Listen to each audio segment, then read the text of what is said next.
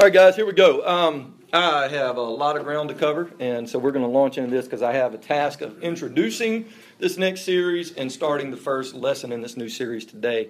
I came across a book a couple of weeks ago. The title intrigued me, so I picked it up off of Kindle, and it's offended me. I'll just go ahead and tell y'all that. It's offended me, so I'm going to offend y'all. It's going to be how it rolls. I wish Jesus hadn't said that. 10 things that Jesus said that I really would rather he just had kept to himself. And I'm going to tell y'all right now, it'll definitely get all up in your business. If somebody would close that door, that would be great. So look, let's face it. Following Jesus can be rather inconvenient at times.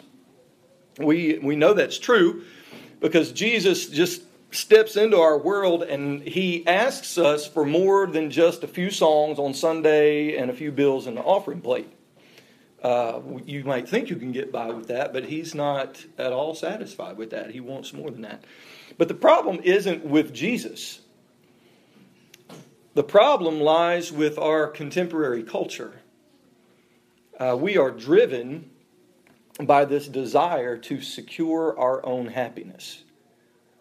Y'all are going to see a lot of crossover between this and Craig Groeschel's Weird. But we pursue things we want so that we can have status, so that we can look good and we can feel good. Okay? We pursue relationships we want in order to have a fulfilling and satisfying life. We pursue things there's no inherent evil in things like health or wealth or just general prosperity. There's nothing wrong with that. And mostly we get along with the people who like us.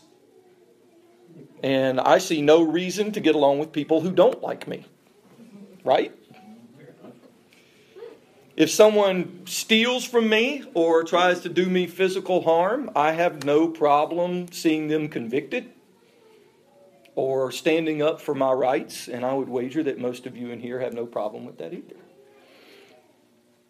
We Christians buy into a way of seeing the world that is basically aligned with the world's ideas of what is necessary, what's reasonable, and what's worth having. We decide what is plausible, what makes sense. And we come to grips with a sensible, plausible, doable approach to life based on what we want and how best to get it. I'll pause for comment. I'll say that again. We come to grips, we settle on a sensible, plausible approach to life that's based on what we want and how best to get it. I've got some bad news. The things that Jesus said in the Bible turned this sensible, plausible approach to life that we've settled on their respective heads. Turns it upside down. Each one of the sayings of Jesus that we're going to look at over the next few weeks are going to shake us up and reveal ways in which most of the time we don't take Jesus seriously. At least not at a functional level. We might read them. We might think that, wow, that's really good. We might even feel a little convicted.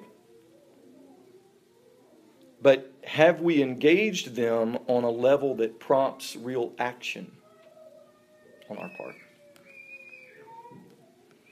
The fact is that many people do follow Jesus, despite the inconvenience of his words and the very demanding aspect of his presence in our lives. Something drives us to follow Jesus. Whatever the cost, there's something in us that keeps us, something there that keeps us engaged. And there are people that have paid heavy prices for following Jesus. So there's something there that keeps people engaged and on that road. The sayings that we're going to look at are probably going to cause you to do the same things that I did, which is to sigh, shake your head, maybe even groan a little in here and say, I really wish Jesus had not said that. But hopefully by the time we finish each week, you'll be able to say it this way. I wish Jesus hadn't said that, but I'm really glad he did. I'm really glad that Jesus did call me to follow him. I'm really glad that Jesus did spell out what it means to be his. I'm really glad Jesus did say all of those things that invade my private life, that break into my choices. I'm really glad that Jesus did say the things that turn me and my lifestyle upside down. So I wish he hadn't said these things. But in the end, I hope we'll say I'm glad he did. Why? Why, Jason? Why in the world would I be glad about such disruption? I mean, we've been down this road before. I mean, life's hard enough as it is. Why would I want somebody to say this stuff and to engage this stuff that's just going to turn everything on its side? Because it's in that process of disruption that we discover something we would never discover otherwise. And that's this, that Jesus really is everything we could ever need. And he really is the source of true fulfillment. It's in going through this stuff that we wish he hadn't said that we find that and we discover that. So here we go. The first thing that I wish Jesus hadn't said is deny yourself and take up your cross. I wish Jesus hadn't said that. I don't think I'm on my own whenever I say that sometimes I just want to be left alone to live my life. Get on with life the way I prefer to live it. I want to do my own thing. And for you to leave me alone. Just don't hold me accountable to things. Just let me live my life. To quote one of the greatest philosophers of our modern age, and by that, of course, I mean John Bon Jovi, he said, "It's my life. It's now or never. I ain't going to live forever. I just want to live while I'm alive. My heart is like an open highway. Like Frankie said, I did it my way. I just want to live while I'm alive. It's my life." Now, of course, we don't really want to ditch Jesus completely. Okay? I mean, most of us like being a part of the Jesus Club. We're glad, at least I am, that he died for my sins. I'm glad that he died for my sins. And I appreciate everything that he's done, but then we just kind of carry on our sweet little way. But if all we say we know about Jesus is true, how can we do that? How can I carry on my sweet little way? How can I continue to live my life the way I want to live it whenever I say Jesus is God made flesh? Jesus is the only one who can save me from my sin. Jesus is the one by whom, for whom, and through whom all things were made. He is the King of kings and Lord of lords who will return and reign in glory. Right? So how then and why do we dismiss him so easily and so frequently? Why do we choose to ignore those harder things that he had to say? Well, I'm going to propose that it's a calculated decision. We make a calculated decision to ignore the stuff that Jesus said that we don't particularly want to live out. Allow me to explain. All we want is the good life. We want lives that are enjoyable and fulfilling. And sure, we recognize, and we'll even say that life can't always be good. I mean, that's just unrealistic, right? We know that. We'll even say that life can't always be good, yet we get dejected, despondent, and depressed when they're not. So what is this good life that we talk about? I think if you boil it down, you can choose to disagree. And if you do disagree, go ahead. And we can do that here. But I think it boils down to this. The good life is getting what I want. When I get what I want, that's good life.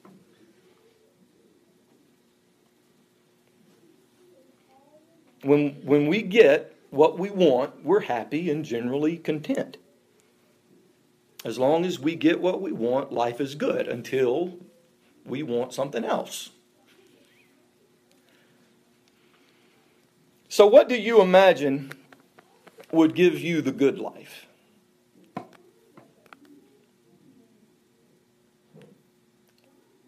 It's not a trick question. I mean, and there's stuff in there that's not necessarily bad. I mean, what would you say? Health?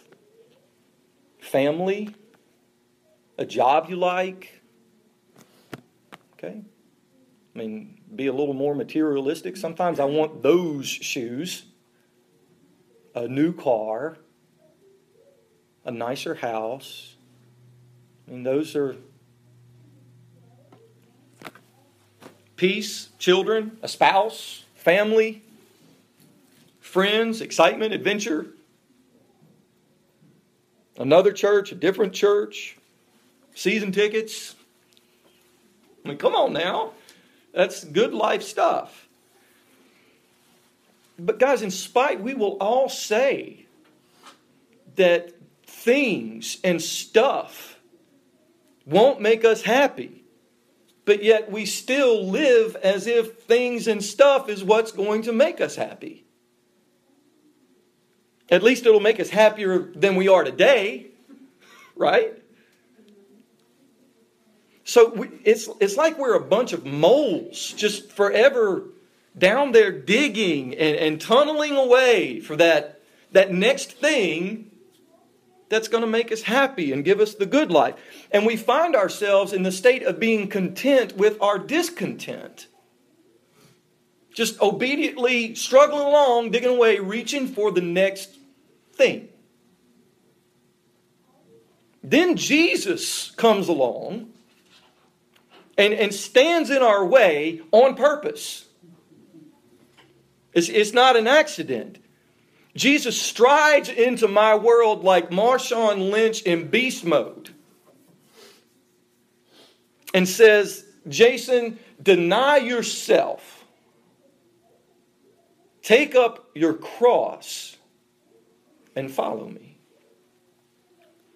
What exactly does that even mean? Well, let me set the stage for you. We'll talk about it in just a minute. But Jesus told his disciples to deny yourself, take up your cross, and follow me in Mark chapter 8. Now, if you read Mark 8, Jesus did several things at the beginning of that chapter. He fed 4,000 people with 7 loaves and a few fish. He told the Pharisees where to get off whenever they asked Jesus for a sign from heaven. You know, prove to us that you're Messiah, show us a sign from heaven. He healed a blind man in Bethsaida by spitting in his eyes. Weird. And he had just given his, and this is like holy cow stuff for us Pentecostals. He had just given his disciples a pop quiz about who he was. Who do men say that I am? Right? We all know that one. And Peter gets the right answer. Thou art the Christ, the Son of the living God. You are Messiah. So it's at that point that Jesus just starts blowing their theology out of water. Because for the disciples, Messiah meant what? Come on now, these were Jews under Roman rule, guys. Think a little bit here. What did Messiah mean to them? Yeah, it's going to be, bloody swords and battle and victory and Jerusalem and reigning and escape from oppression. And, it's going to be SEAL Team 6 takes down Bin Laden. Let's go, Jesus, Messiah. That's what that word meant to them. But instead of all that, Jesus starts telling them, look, being Messiah is really all about being misunderstood, being rejected, suffering, and death. So it's no wonder that Peter objected. Lord, Scripture says in the New Living Translation that he reprimanded Jesus. Jesus, you really shouldn't be saying these things. But if Peter thought that a suffering Christ was bad news, if he thought Jesus saying, hey, I am Messiah, and Messiah means suffering and death, if he thought that was bad news, things were about to go downhill faster than Jack and Jill in their failed water collecting initiative. Listen to this in Mark, and this is at the end of Mark chapter 8. Mark chapter 8, verses 32 through 34. Says, as he talked about this openly with his disciples, Peter took him aside and began to reprimand him for saying such things. Jesus turned around and looked at his disciples, then reprimanded Peter. Get away from me, Satan, he said. Now watch this. You are seeing things merely from a human point of view, not from God's. Then, watch this, calling the crowd to join his disciples, he said, if any of you wants to be my follower, you must turn from your selfish ways, take up your cross, and follow me. So you want to follow me? Do you? Jesus asks. So I want us to slow down just a little bit here, folks. Because Jesus isn't just addressing this little ragtag group of 12 disciples here. He said this to the whole crowd. He's talking to every aspiring follower of Messiah ever. Up to this point, who wouldn't want to follow this miracle-working, blind eye-opening, Pharisee-defying, world-traveling, globe-trotting Jesus?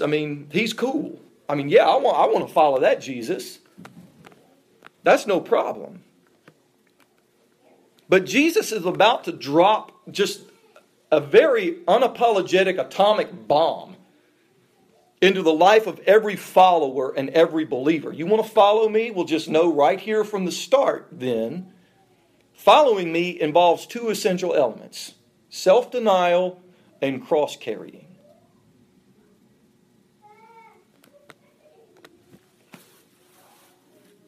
We know this, we live in an age of instant gratification, right? And denial only exists as a river in Egypt. Our culture constantly reinforces to us that we should go after everything we want. Deny yourself nothing because you deserve it. You stuck in your marriage? Leave it. Want that promotion? Go for it. Don't want that baby? Abort it. Want to take that vacation? Credit card it. Spend your life fulfilling your desires. That's what our culture tells us. And increasingly, the list of things that are taboo is getting smaller and smaller. And it's in this cultural context of getting what we want when we want it that makes Jesus' words about denial sting so much.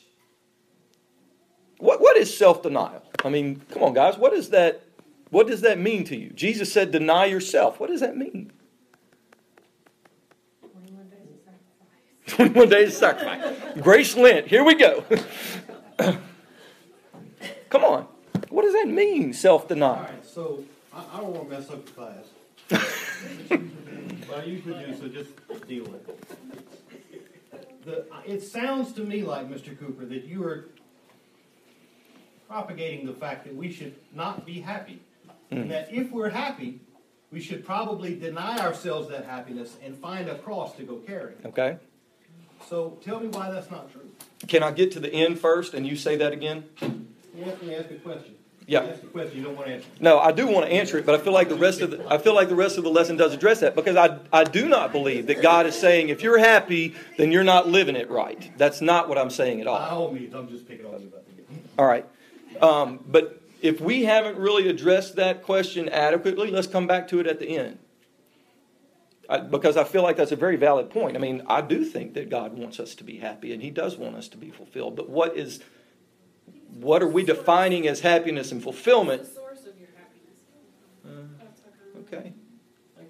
That's a good seed. On board his mind and our mind. In other words, think like he would think And how does He think? about others. Not like me. Not like me. Not like me. About others and about others. And we're going to get there in just a minute, but I think one of the major differences between how I think and you think and how God thinks is He's got an eternal perspective, and I do not. I've got a 120-year perspective because that's how long I'm going to live. Bless you. Yeah. Right. I throw in that, kind of going with what he's saying when he says about denying yourself. Could it mean that deny yourself, say you have a burden, whatever your cross is, the burden, whatever your goal is for God, you're denying yourself the time that you would normally spend somewhere else Okay. to focus on your task or talent that God's given you by, I guess, your cross. All right. I'm going to throw this out there as a working definition of self-denial that hopefully we can rubber stamp and move on, but we can talk about it. I think you can come up with a really long definition of self-denial, but I think really it comes down to saying no to my desire to rule my own life. Whether it's my time, my resources, what's fulfilling me and making me happy. Whenever I say no to ruling my own life. But if I understand, I'm not saying that we should not allow God to rule our lives, but in the old practical, day-to-day sense, if we don't rule it, who's going to rule it? I'm serious. Okay. I think it's kind of like the king and the governor kind of thing. He's the king, but he's given me responsibility over this, and so I have to do The this. governor rules the state. But if you do something wrong, then the king's gonna get you as the governor. Oh, is that how it is? President, whatever. He's going to take your funding. If you're doing a good job, then you are trying to align yourself with the Kind of king. the way the priest taught me when I was a kid. Big hammer, boy, big hammer. Put your hand down. Self-denial is ultimately going to be submission. Maybe not, and maybe I've been portraying it wrong, a total relinquishing of the wheel and, okay, I'm not going to steer this car, and if you really do want me to get to church on Sunday morning, Jesus, then you're going to steer it. Yes, there's got to be practical governance and rulership, yes. But with that practical governance and rulership and making the choices, there is submission to a will that is greater than my own. Instead of my will superseding and being first in every life choice, there's another will that I submit to. There's an acceptance, I guess, to a degree, of maybe not acceptance, but a balancing of, I don't even know that I like that word, but I'll go with it for right now, because Brian's put me on the spot, of what I consider joy and contentment and what he gives as joy is joy and contentment. Whenever temptation says, Jason, you know you want it, and I say no, that's self-denial. Whenever the flesh says, you know you've earned it, and you say no, that's self-denial. Not just saying no for the sake of saying no, but saying no for the sake of it's His will that's going to supersede mine. Now, I know that some of y'all are thinking right now, because I thought it myself, wow, Jason, this self-denial stuff, this sounds really awesome and fun, and I can't wait to get in on that deal. How do I do it? Well, hold on just a minute. Because this call to self-denial is it's not a call to a life of tedium and abstinence. It's way worse than that. It's way more costly. Because Jesus talks about self-denial and cross-carrying. that image of carrying a cross would have been something that was very vivid for those men back then, for that crowd that he was talking to, because the cross meant torture, it meant suffering, it meant death. I mean, we talked about it earlier. Forget our 21 days of Grace Lent, okay? This cross-carrying stuff goes way, way beyond that. It's not just saying no to chocolate for 3 weeks. Or some of us that really sacrifice, not just saying no to bread for 3 weeks.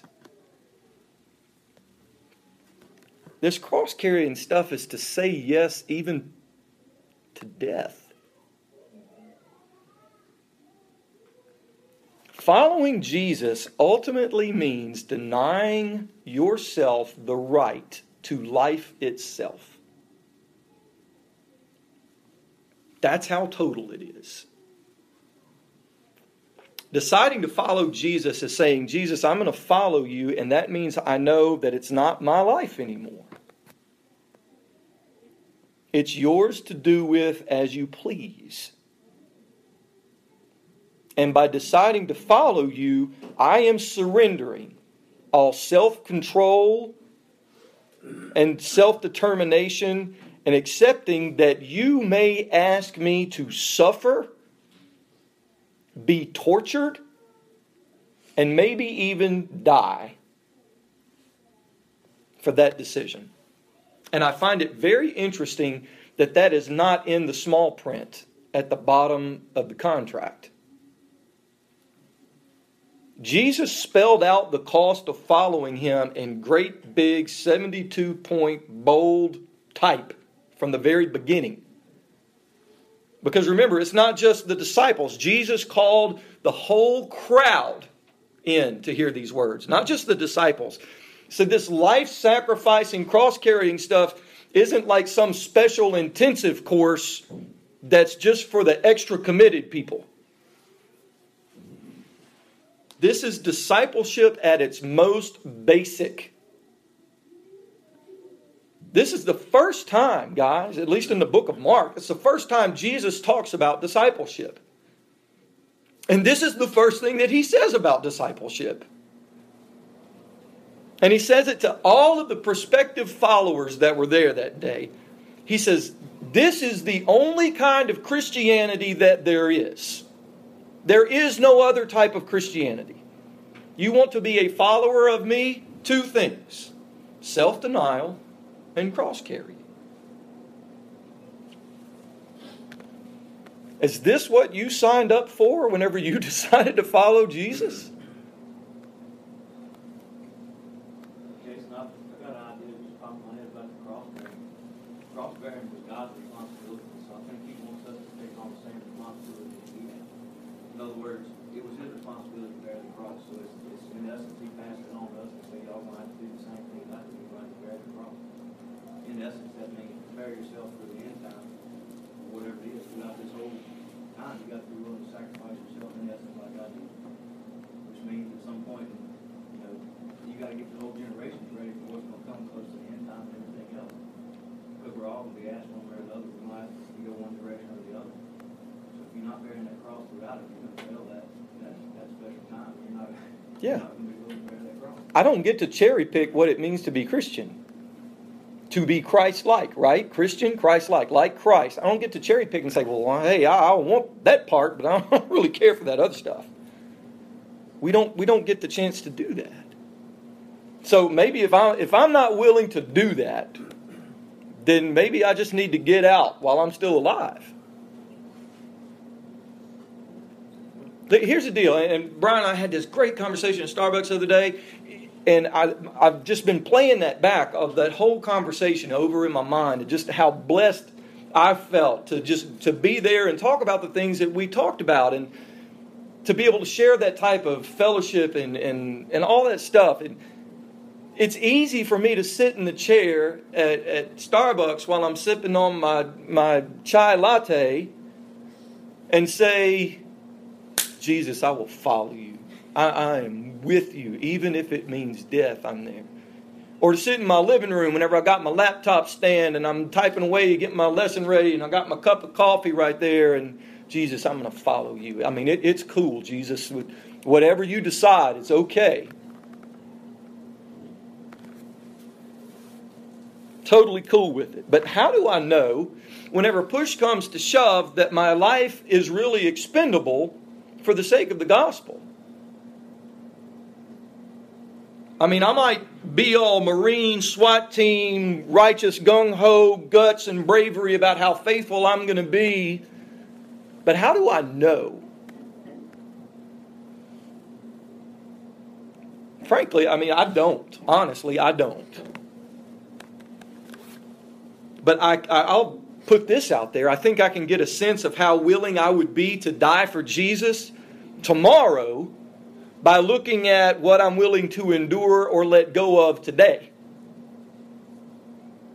I thought that was kind of neat, so I'm going to say it again. I think you can get a good sense of whether you would be willing to die for Jesus tomorrow by examining what you are willing to endure or let go of today.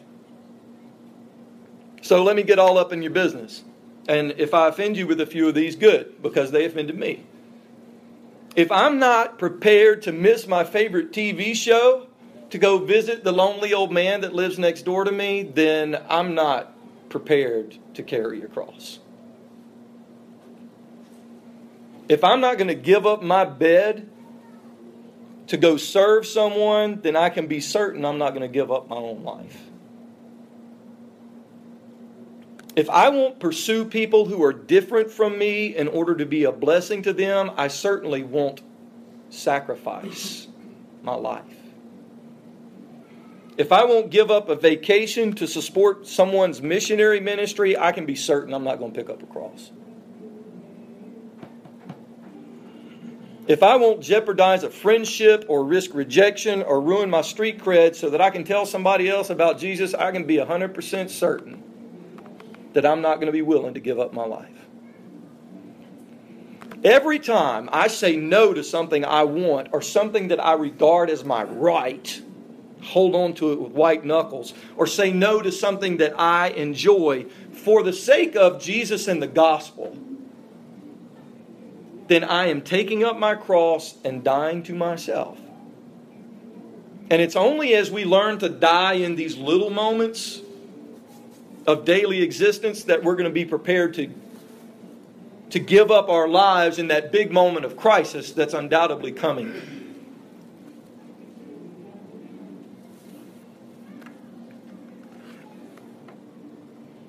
If we won't say no now, we'll never say no then.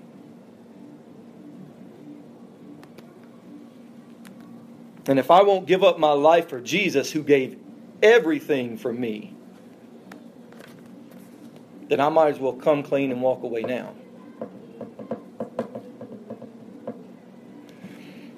But before we come clean and walk away, I want to look at one more thing. Mark chapter 8, verse 38, Jesus said,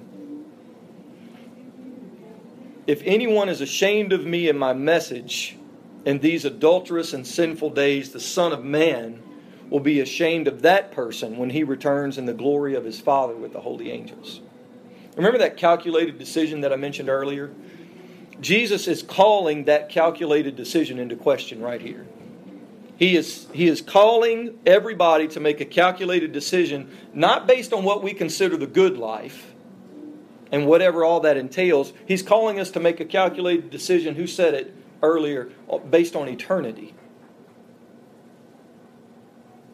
Jesus is calling us to readjust our desires and calling our hearts to be consumed by the joy that will be ours in that moment. That whenever it is, whenever He returns in the glory, in His glory with the holy angels. Jesus is saying, okay, let me break it down for you. Which one do you want more? Your version of the good life or mine? Boil it all down to that right there. Which one do you want more? C.S. Lewis, he said it best, and I love this. I'm just going to read it to you exactly the way he said it. C.S. Lewis said, "We are half-hearted creatures, fooling about with drink and sex and ambition when infinite joy is offered us, like an ignorant child who wants to go on making mud pies in a slum because he cannot imagine what is meant by the offer of a vacation at the sea. We are far too easily pleased." End quote. He says, we are exchanging the joy of, and man, I love the beach in small doses. But that endless white sand and the pounding surf and that smell and the breeze, and man, it's just like something just changes in you whenever you're at the beach. Jesus is saying you're exchanging that for playing in a mud puddle. He's calling us to a better life, the life that we were meant to live, the life that we were designed to live, the life that we were created to live. Not this life, this fleshy mess. It's way bigger than that. An eternal life.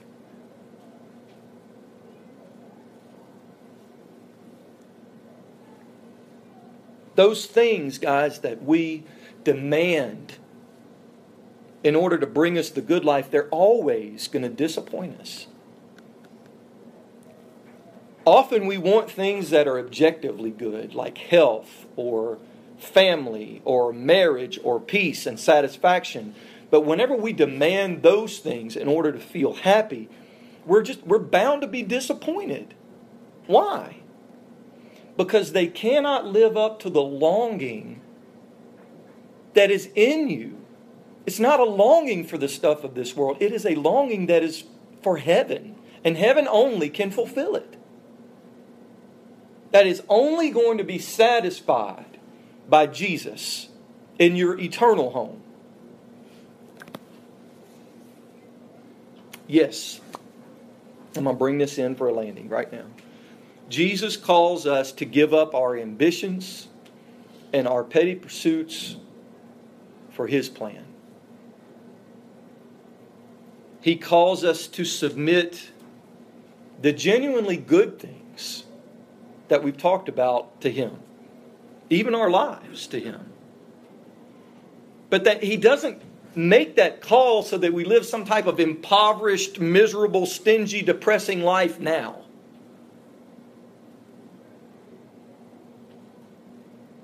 That call is so that we can live the life that we were always meant to live and designed to live. That's the really, really good life. We say that we believe Jesus is the source of all joy and all fulfillment and hope and love and power and all that stuff, all beauty. That's Jesus, right? Well, if that's true, then giving up everything to gain Jesus is gaining everything. I thought that was clever, so I'm going to say that again. If all that stuff is true about what Jesus is and who He really is, then giving up all of this stuff that we say is the good life so that we can gain Jesus is gaining everything. I can't, as much as I would like to, I cannot cut this out of my Bible. Jesus definitely said, if you want to follow me, Jason, you got to deny yourself. Pick up your cross and follow me. And it's in your Bible too, and you can't cut it out. Do I still wish Jesus hadn't said that? Honestly, sometimes, yes. But I'm really glad He did. Let's pray. Lord, I thank You so much for your word.